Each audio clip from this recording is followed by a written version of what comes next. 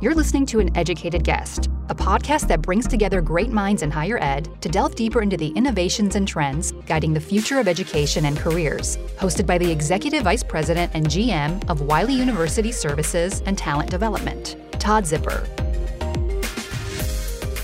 Hello, I am Todd Zipper, host of An Educated Guest.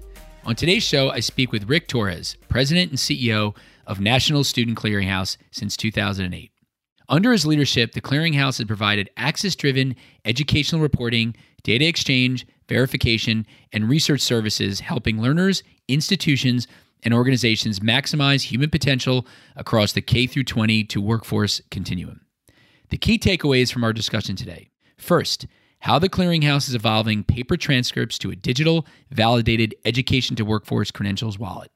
Second, how the credentials ecosystem is evolving quality from the Wild West to a standardized baseline system.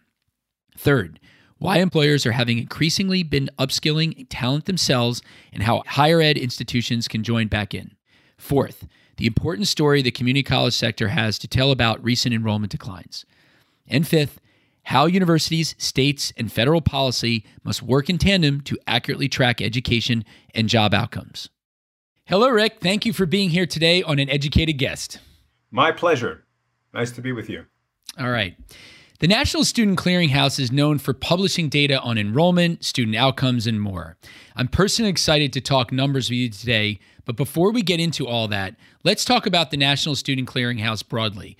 Give us a high-level overview of the history and the impacts of the National Student Clearinghouse has had to date. Well, Todd, first, again, thank you for having me on. The Clearinghouse is a nonprofit that was set up over 29 years ago, actually by the higher education industry. Over its 29 years, it's really evolved a set of services in support of not only higher education, but K-20 overall. We work with schools that enroll over 98% of the post-secondary enrollment of the country.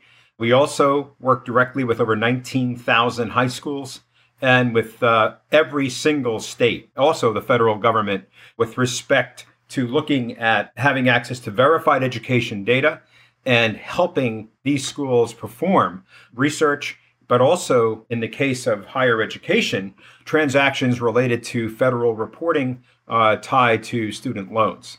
We are a school official. All right, so we have been designated as an agent of these institutions. And because of that, we provide many services on their behalf. And this includes things like compliance reporting, verification related services. If you hire someone that says they have a degree from such and such university, chances are that degree is getting confirmed via the National Student Clearinghouse. But what it also allows for, in a broader context, is to be able to have institutions and states actually begin to understand what works and what doesn't work in education. So we have a lot of research related services that we provide, and many of it for free, to these institutions that help them become better equipped to support the journeys of students through understanding what's actually happening at the line of scrimmage and what are some of the factors that correlate to successes and also people, for example, who are stopping out. So, we're very deeply involved in this evolution that's happening in education right now. But the Clearinghouse, really think of it as a national asset to the education workforce ecosystem in the United States. One of the areas that caught my attention on your website was that you serve the education workforce continuum. Can you tell us more about this scope, including the kinds of institutions you help and the products that you serve around this area? Yeah, so what's happening now is that there is, a lot more emphasis. I would say let's pull up a little bit and talk about the education workforce continuum and why that matters, and why it's front and center in what we talk about in our website. And that's because what you have happening in education right now is a big evolution, and frankly, it's in some cases a revolution. And that is that historically. All right, the higher education environment in particular, was being measured on a set of metrics tied around a completion of a degree. And while that is still very, very important and something that for people that want to go in and get the degree, it's important that you go get it. There's also this other narrative now that has evolved that says, okay, Now, what is it that you can do with that degree, and how does that tie into the workforce?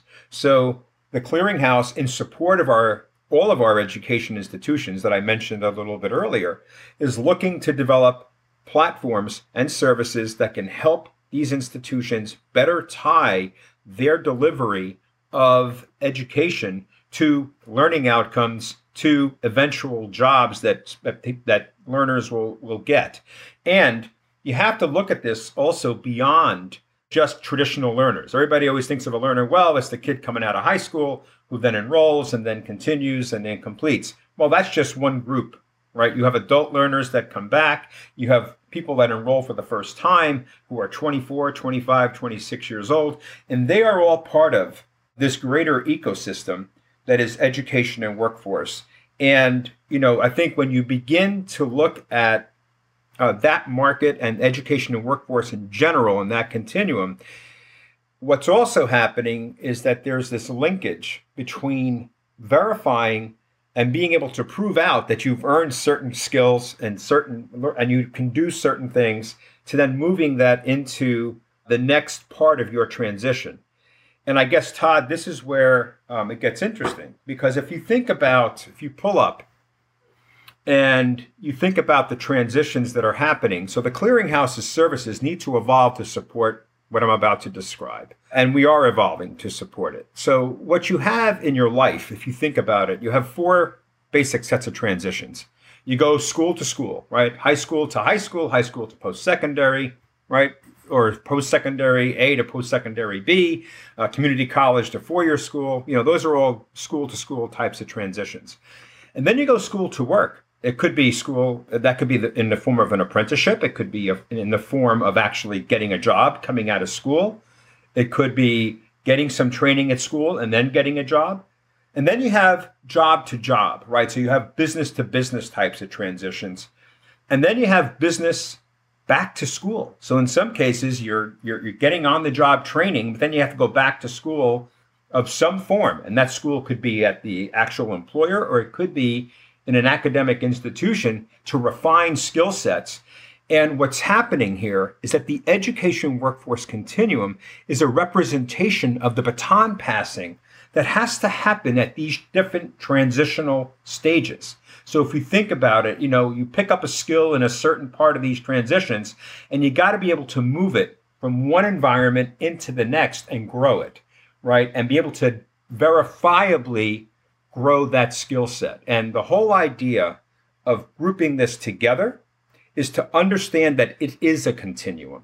It's an ever-present evolution that's happening in your own skill development that needs to be part of the conversation of how higher education, and frankly K-12, looks at their roles in preparing learners for that journey and that evolutionary that journey between education and workforce. I know that's a mouthful, but this is what's going on out there right now. And so how do you bring in some of the existing services? So I think about the big transcript service that you guys offer, right? And you're just thinking about this continuum, you are this digital footprint as you go from high school with certain skills and, like you said, various aspects of college, in and out of the workforce. Are you going to kind of be this transcript that will evolve in some form or fashion? Are you thinking about that as a service around this? Yeah, well, so there's lots of evolutions happening right now, Todd. So, first of all, it has been very clear in higher education, for example, for a while here, that the transcript as we know it, the basic generic transcript that there's a standard wrapped around, is insufficient to really reflect holistically the learning that's happening in a higher education institution, just to put that out there. And so now there's a lot of work, there are standards around this concept called a comprehensive learner record, which entities like the American Association of Collegiate Registrars and Admissions Officers are actually really encouraging schools to take a look at as a way to better reflect more holistically the learning that's happening at an institution. That's a big, big step for a lot of schools to step into this kind of broader definition. But that, in my opinion, is a starting step. The bigger picture is the learning and employment record. And that more holistically reflects learning that happens both in an academic environment, but also in a workforce environment, of which the comprehensive learning record is a subpart of that. So the transcript by default is going to go through this evolution, right? And as with the advent of student self-sovereignty and digital wallets and things along those lines, what's going to happen is that, interestingly, a learner will be able to curate their learning from verified transcript information. So let's break that down into a couple of pieces. There'll be the higher education component. A school will produce a traditional transcript. Here's the courses you took. Here's the grades you received. Here's the explanations. But it'll have a comprehensive piece to it that could include, I was the president of this club. I did this. And these are some of the leadership activities that I participated in. And I was whatever those claims are, you'll be able to validate those as well. For example, as part of your a description of who you are as a person, as you self-identify, and have that validated.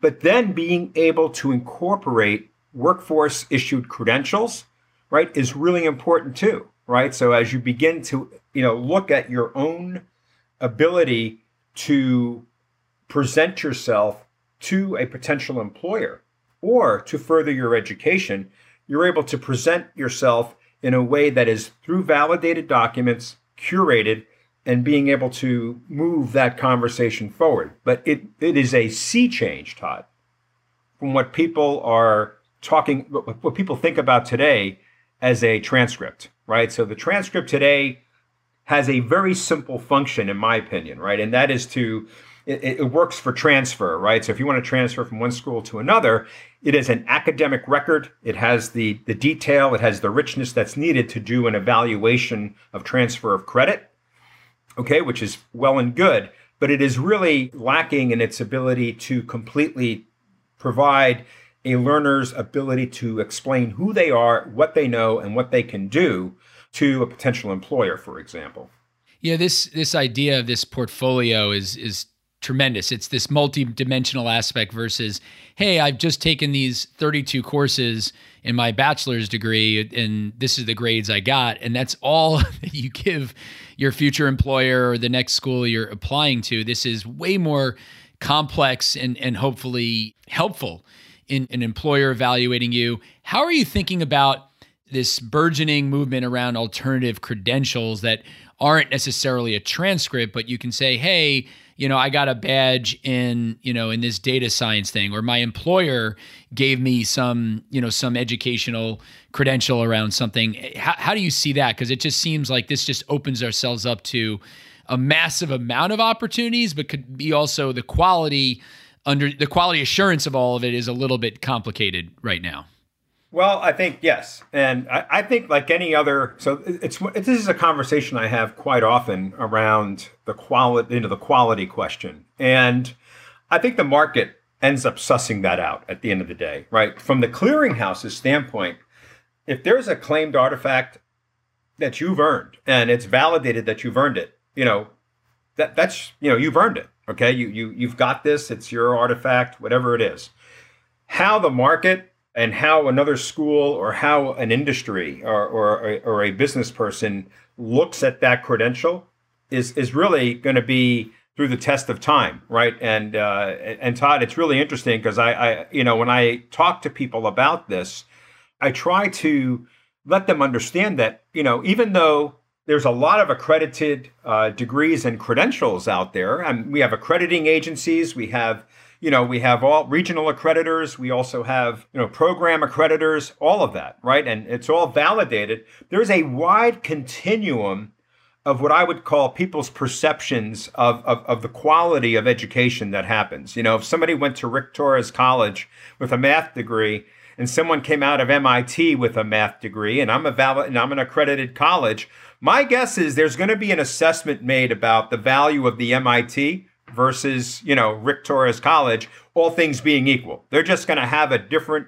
lens on the relative quality of the credential, even though I'm fully accredited, right? I mean, and maybe I do have a great program, but there's a perception out there that's different. So I think the world of badges, the world of learning all of that's going to come together. And eventually, so not right now, right? Because I think it's early, right? And frankly, it's a bit of a Wild West, as you hinted to, in terms of folks really trying to understand what quality is. There's a lot of work going on to try to rein that in. I mean, if you look at initiatives like Credential Engine, that's kind of what they're trying to do. They're trying to put some standards around this so that you can begin to start putting some frameworks and rubrics around how to evaluate skills and achievements. And the Open Skills Network is another example of that. I know you had, Marnie Baker Stein on a while back, and I think, this is a huge area of opportunity. I think there's a nice movement afoot to begin to establish some standard-oriented baselines around which a quality framework can be developed. But the other side of that is that there's a lot of credentials being created right now. And so it's going to be a while for this to get sussed out. And I think the market will play a big role in deciding, what is really valuable and what isn't.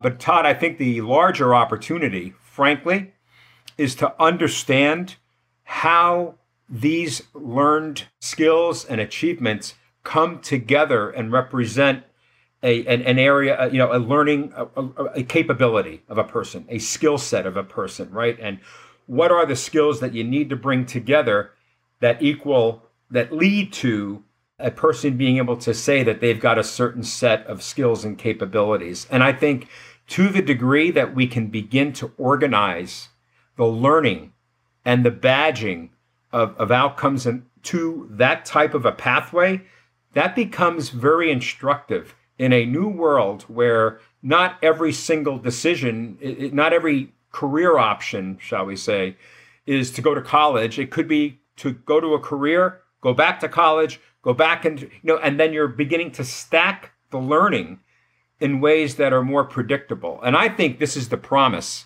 of where we are. The promise of where we are is to really open the aperture of understanding how different sets of skills come together to create a better pathway and a more, I guess the word I want to use here is a more directed pathway that matches where the learner really wants to go, right?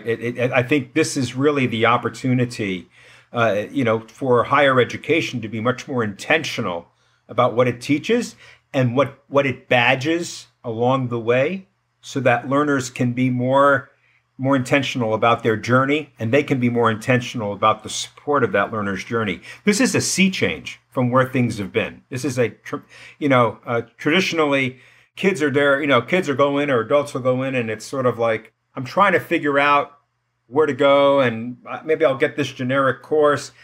I think now the pressure is more on schools and educators to help provide a more intentional direction, right, for the learners, based on these types of new learning outcomes. Yeah, there's a big movement going on around skills-based hiring that, historically, you're an employer, you got to have a bachelor's degree. You got to have a bachelor's degree from these types of universities, this GPA, right? We still see it today in a big way. It does feel like, I don't know if there's a tipping point at some point, around this where, a bachelor's degree is a signaling for sure, but really what they're after are the different skills. And so if you took out your crystal ball, where do you think we are on this when we actually hit that tipping point where an employer says, yeah, it's great if you have a bachelor's degree, but actually I'm hiring around the skills and this is how I'm going to look at a candidate? Well, I think, that's a great question. And I think, so taking out the crystal ball, what I would say is that the pandemic, one of the lasting effects of the pandemic is that it poured an accelerant on what we are all seeing today as gigantic skill gaps. These skill gaps are happening at every level. It's at entry level, it's at mid-management level, and it's at senior levels, where enterprises are just having a heck of a time finding the right people with the right skill sets to go in. And what's happening is, so you look at some of the enrollment declines, that have happened in education. When you look at what's going on out there, part of it is that you've got adults that traditionally would be enrolled are not there. You've got, and where are they going, right? And I think what's happening here is that you've got a situation in the country right now where the skill gaps are so profound that industries are just diving into these pools of people and really taking the bull by the horns in training, right? And paying for the training and getting people up the ramp. Traditionally, heck, if I look back at 10, 15, 12 years ago, when enrollments were at 20 million just after the last Great Recession, okay, what happened? Everybody went back to school, right, to get some training. But what's happening, in my opinion, what's happening now, and what you see happening now, and I think there was a great study done by Titan Partners that showed, the amount of skill training middlemen that are out there, and they're partnering with businesses and industry, as well as, frankly, some post-secondary institutions to really go after the skilling requirements here.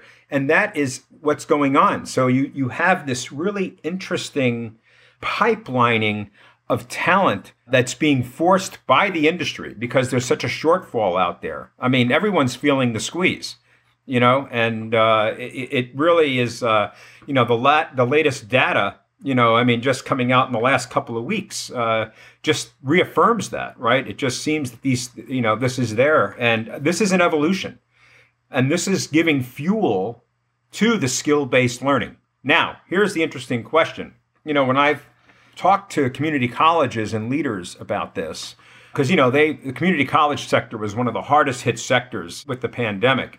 One of the interesting aspects of all this is that the community colleges are an interesting intersection. I think they have the ability to be very nimble with respect to how they offer education, right, to both adults and traditional age learners.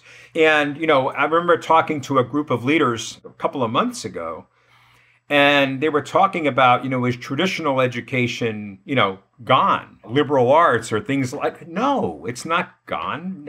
No, there are learning outcomes that happen as a result of teaching people ethics that you can't get just in learning how to code, okay? There's this other aspect that's really important.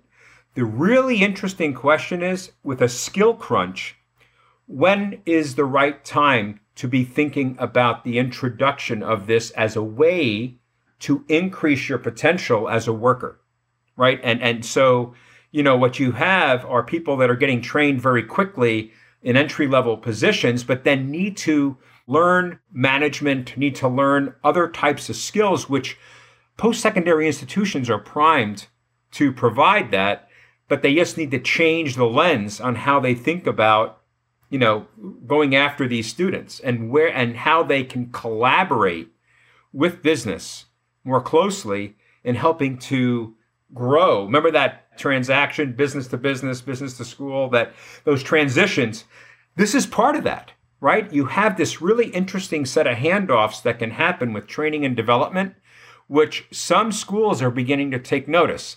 And I think we're in the middle of an evolution on how some institutions see their ability to support learners over a lifetime of learning.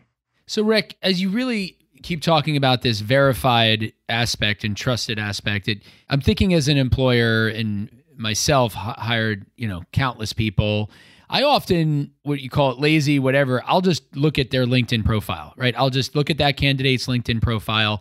And there's nothing verified about the university that they went to or alternative credentials that they put on there or the jobs that they've had and what they've done, they've learned there. So as you were speaking and talking from the learner's perspective and how you're trying to help them and sort of be with them along their journey, can you kind of compare those two things? Because as a professional, LinkedIn is sort of this ubiquitous thing, right? That almost everybody that I know has a profile. It's relatively up to date. And as you're laying out the model that you're talking about here with the trusted and verified part, it's a huge difference. But this is this consumer, web-driven, multi-billion-dollar, organization here. How do you think about those two things? Because that's the reality, how the market's playing out with LinkedIn. Well, it's interesting. I mean, I think LinkedIn, as we all know, they have a great set of services that they provide, right? And I think a lot of companies, it works because a lot of companies, use LinkedIn at least to try to get an idea of where the fish might be, okay, if you will. But, I think the trusted and verified piece becomes a much more compelling proposition when you begin to actually narrow things down, right? So there's kind of this interesting, where do I find potential, lists of candidates, but then how do I trust that what they're actually telling me is true, right? And, and I think that there's a large opportunity to allow candidates. Now this will be a big transition, right, for businesses in general. So hidden in all of this is that you've got to say, well, how does a business now, validate anyone that they see on LinkedIn? Like I know, the Clearinghouse, we certainly check people's credentials before we make any type of an offer, right? To make sure that they are who they say they are from what courses did you complete and what credentials you claim you have and all of that kind of thing. I don't think that's done universally, obviously, but I think there are certain roles where that's required. You can think of medical as an interesting field where, that verification has to happen. My guess is that a hospital is not going to hire a doctor off of LinkedIn. They may identify that someone might be a doctor, but the validation of their degrees, their medical credentials, their certifications, and all of that has to be, in some cases, in some states, you still have to bring the papyrus document over there and present it in order to get licensed. That, even though, for example, the Clearinghouse is seen as a primary verification authority for the purposes of that. So I think it's going to evolve to that. I think eventually I think there'll be a growing trust of digital verifications and digital sources for this. And I believe eventually, right, there will be the ability within, and and if I had to put the crystal ball on, which I'll put the crystal ball on this, I think within particular domains. So if you look at healthcare, if you look at veterinarians, or if you look at different areas within healthcare, there are verticals like nursing verticals and so on. There will be, I believe, in the future, these verticals of trusted and validated artifact-laden workers, right, who will have their wallet, right, with their validated artifacts, and that will become the source. Yes. Right? And that, so you can begin to see how that can evolve over time.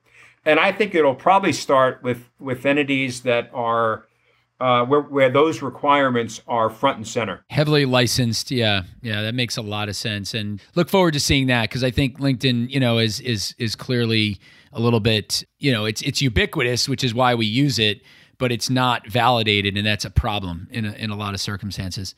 Well, but there's another aspect of LinkedIn that's really interesting that ties into something earlier that we talked about, which is LinkedIn Learning, right? And how many folks take LinkedIn Learning courses.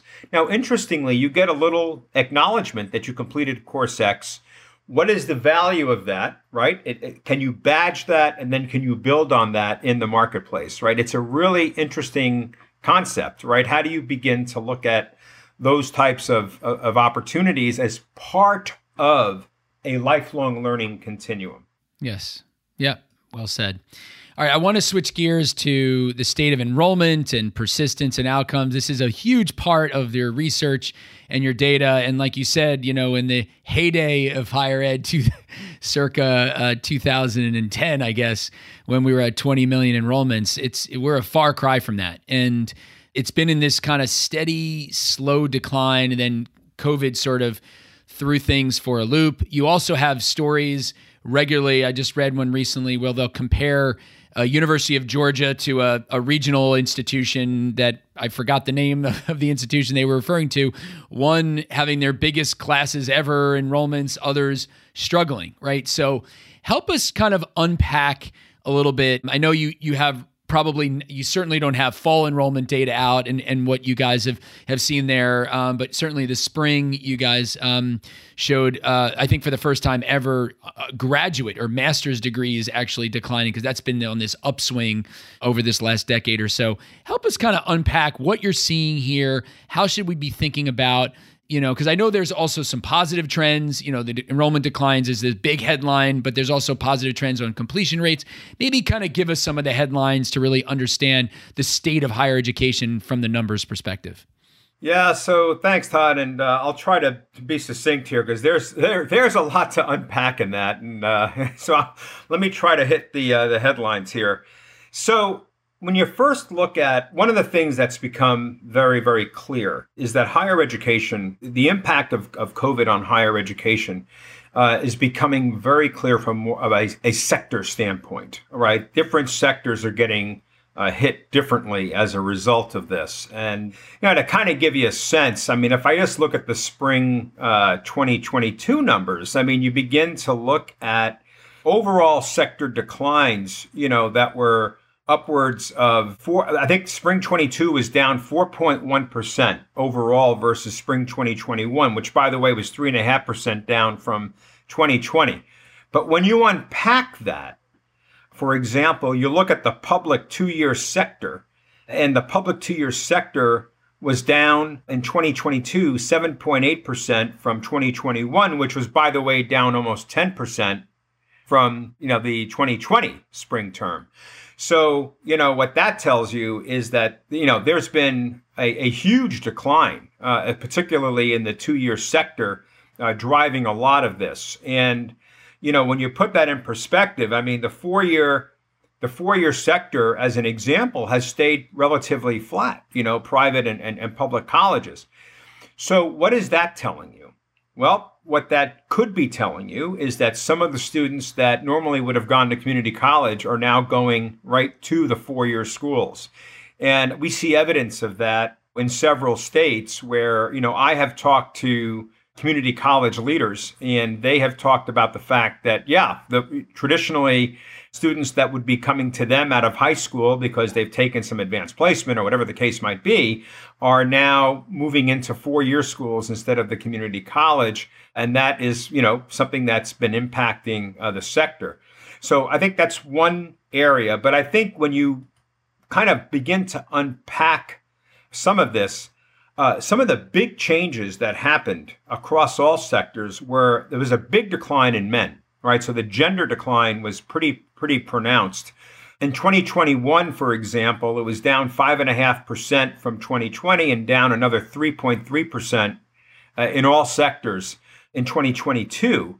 For the community college sector, that number was 14.4% down from 2020 and then down another 6% in 2022, right, from 2021 to 2022. So, you see this precipitous drop in the number of men going to school, and this is something that's been noted.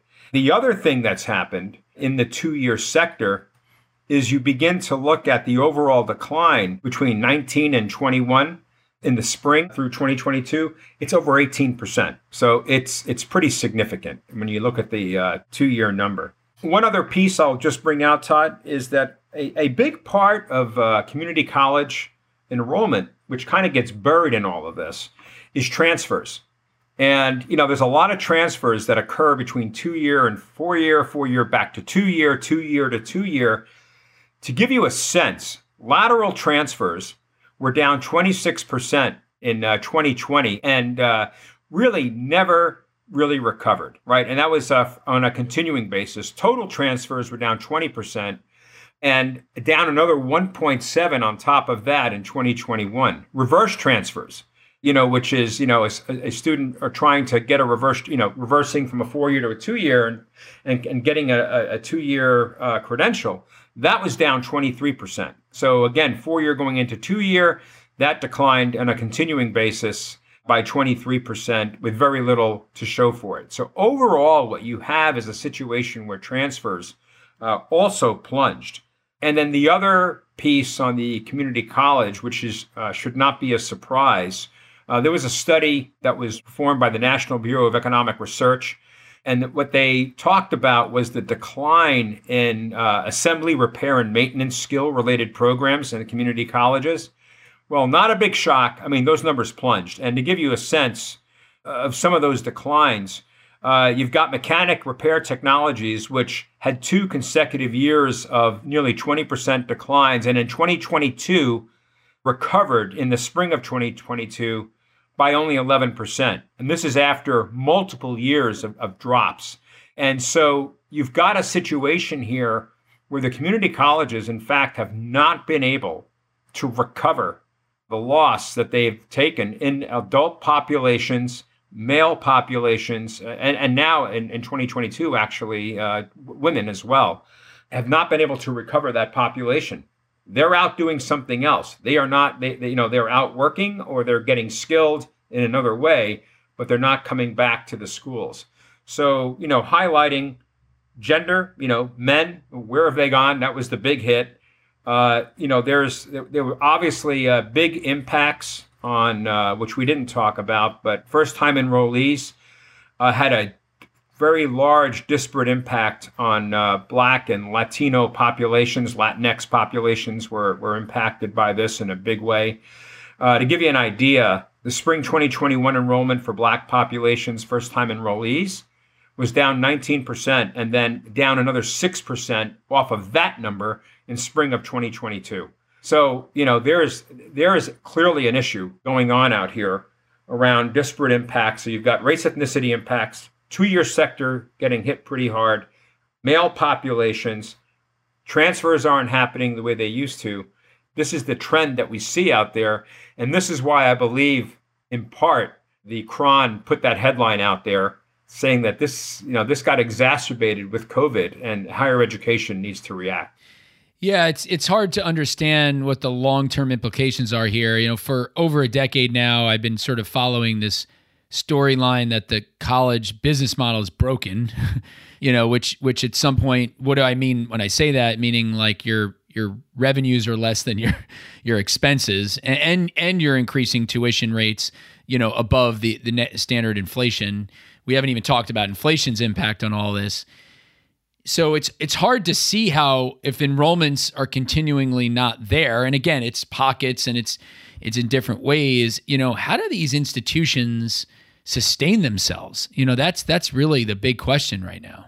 Well, so I think part of the answer to that question, Todd, is in policy, right? And when the clearinghouse, just to put it up front, and I'm very neutral on things like this. Let the legislators figure out what they need to do and all of that. But I would tell you this, as long as education is being set up because of it, the way grants and funding and loans are provided based on degree completions, if that becomes and that remains the only way that a school can demonstrate its worthiness, right? Versus, let's say, preparing someone to get into a job and being able to demonstrate that they landed a job with a workforce credential. I think the more progressive states, and I don't mean that from a blue versus red, I mean from an educational perspective and understanding the connection between education and workforce. There are states like Virginia and other states that actually understand that there's a connection between these things that needs to be acknowledged. The burden of proof still lies with the school that says, okay, I trained Rick Torres. He went out and got this workforce credential, and he is now gainfully employed in the state, and therefore I should be given credit for this. And I think there are states that are beginning to evolve their models of evaluation of institutions to include things like workforce and providing apprenticeships and getting people jobs, right? And a lot of this is tied to economic mobility and being able to prove things like that out. And I think those are very important aspects to the future of education, right? Because if we're able, I believe at the state level, if states can begin to evolve that model of how they look at and how they evaluate the contributions of education institutions to the continuation of learning to a learner, right? Then I think it opens the door for them to be much more nimble about how they can provide education instead of being boxed into this one monolithic, did they get a degree or did not get a degree? I think that still needs to be an important measure, no question, okay? But it's in addition to, right? There's this other piece that's very, very important here, which is around earning certifications and workforce and being able to demonstrate that. Yeah, why is it so hard for our government to track, especially when they're giving the money out through loans so they could obligate, IRS data or something? Why can't they track these job outcomes? It seems like it's almost impossible and across the board. Yeah, that's a great question. Probably worthy of another. There's a lot of reasons for that. I think it starts with actually a lot of limitations on what you can actually do from a privacy standpoint. And so, think about wage data, right? What needs to be true. If someone really wanted to understand how much someone was earning, you really would have to get it down to that becomes a major privacy concern. So, what we've been able to figure out, and I think what folks in different states have done, you've been able to get to a place where you can begin to understand what pockets of credentials are worth, right? Similarly issued credentials are worth in the market by getting aggregated information and bringing it together, right? That's been the best that we can do at this point. We've done some work in industry credentials along those lines. And Todd, it actually creates a very interesting point that I think is worth discussing here a little bit. Because one of the problems with measuring socioeconomic mobility as an outcome is the inconvenient, I think, truth that we have out there that even today, right now, we have gender and race ethnicity-based wage gaps out there for similar credentials. So here's what that means. So if I'm a school that now says, look, I am now getting more students to complete and they are getting workforce credentials and I can prove that, that's great. So we applaud that and you're doing all the support efforts, but you're basically at the mercy of the market for the second measurement of that, which is the socioeconomic lift, right? That's beyond your control. So how do you begin to have that conversation around making sure that you're given the credit where it's due as an institution? And so the clearinghouse, what we're trying to do is shine a light on things like that, right? Because I think those are important conversations. My personal opinion is that if our data and our ability and our resources can help open the discussion around how to have a fair, better calibrated environment to measure educational outcomes, to build on some of the great work that's going on now in the Department of Education, looking at the college scorecard and the evolution that they've done. But we have to do much more than that, right? And we've got to go a lot further.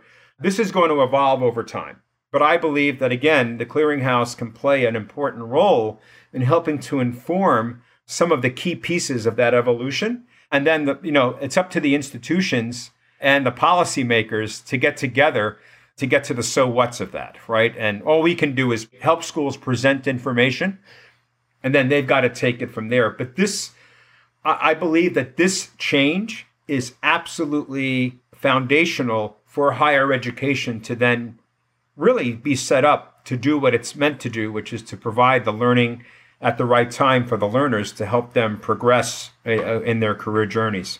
So before we wrap up, I'd be remiss not to ask your perspective on the latest, biggest news over the last few weeks around the student debt cancellation. I'm not sure what we're calling it overall, but we're talking about hundreds of billions of dollars coming out of the system. And also, I think January 1st, the beginning again of people paying back their loans and interest payments, which is a huge deal because we're talking well over 2 years now of this forbearance period, which I'm sure is going to create angst among a lot of folks. I mean, how should we think about this disruption in the system? Because this is pretty big, right? Eliminating debt, people starting to pay back debt again. Are we going down the road of free college? I mean, it's hard for me to make sense of this. There's moral hazards involved here. Any perspectives from your end on how this impacts the system? So I'll give you my opinion on this, which is not the clearinghouse's opinion or anything. It's really my view of this. I understand kind of, if you read everything, you understand kind of a lot of different reasons why people think this is a good idea. And the question is whether it's solving the root issue, right? And there's an affordability issue here. There's just all kinds of issues here. I had a conversation, oh my gosh, it had to be in 2016. I was in Richmond, Virginia, doing a presentation. And I had a student come up to me and ask me about free college. And I said, well, what do you mean by free college? I said, well, I should be able to get, a student loan or a grant or whatever it is, and then go for free to college, if I complete. And I said, okay, well, you just made a very important kind of distinction here, okay? So you put part of the burden of not having a student loan on your ability to actually complete what you started, right? And so, this is a very difficult question for that reason, because there are lots of reasons why people do not complete when they start. I mean, we just did it. We published a report, if you go to our website, looking at our post-secondary data partnership, that talked about the fact that there is a huge divide, racial divide, in the number of credits completed versus credits attempted in the first year of enrollment by race and ethnicity.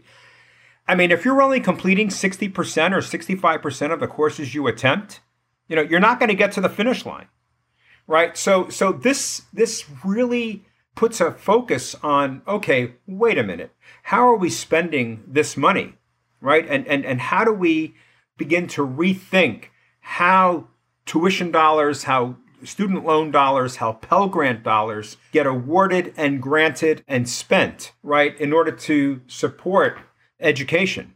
So, and is there a joint ownership here, for example, between the schools and the learner? Because the dirty little secret here, which is not a secret, is that 50% of baccalaureate recipients came out of a community college.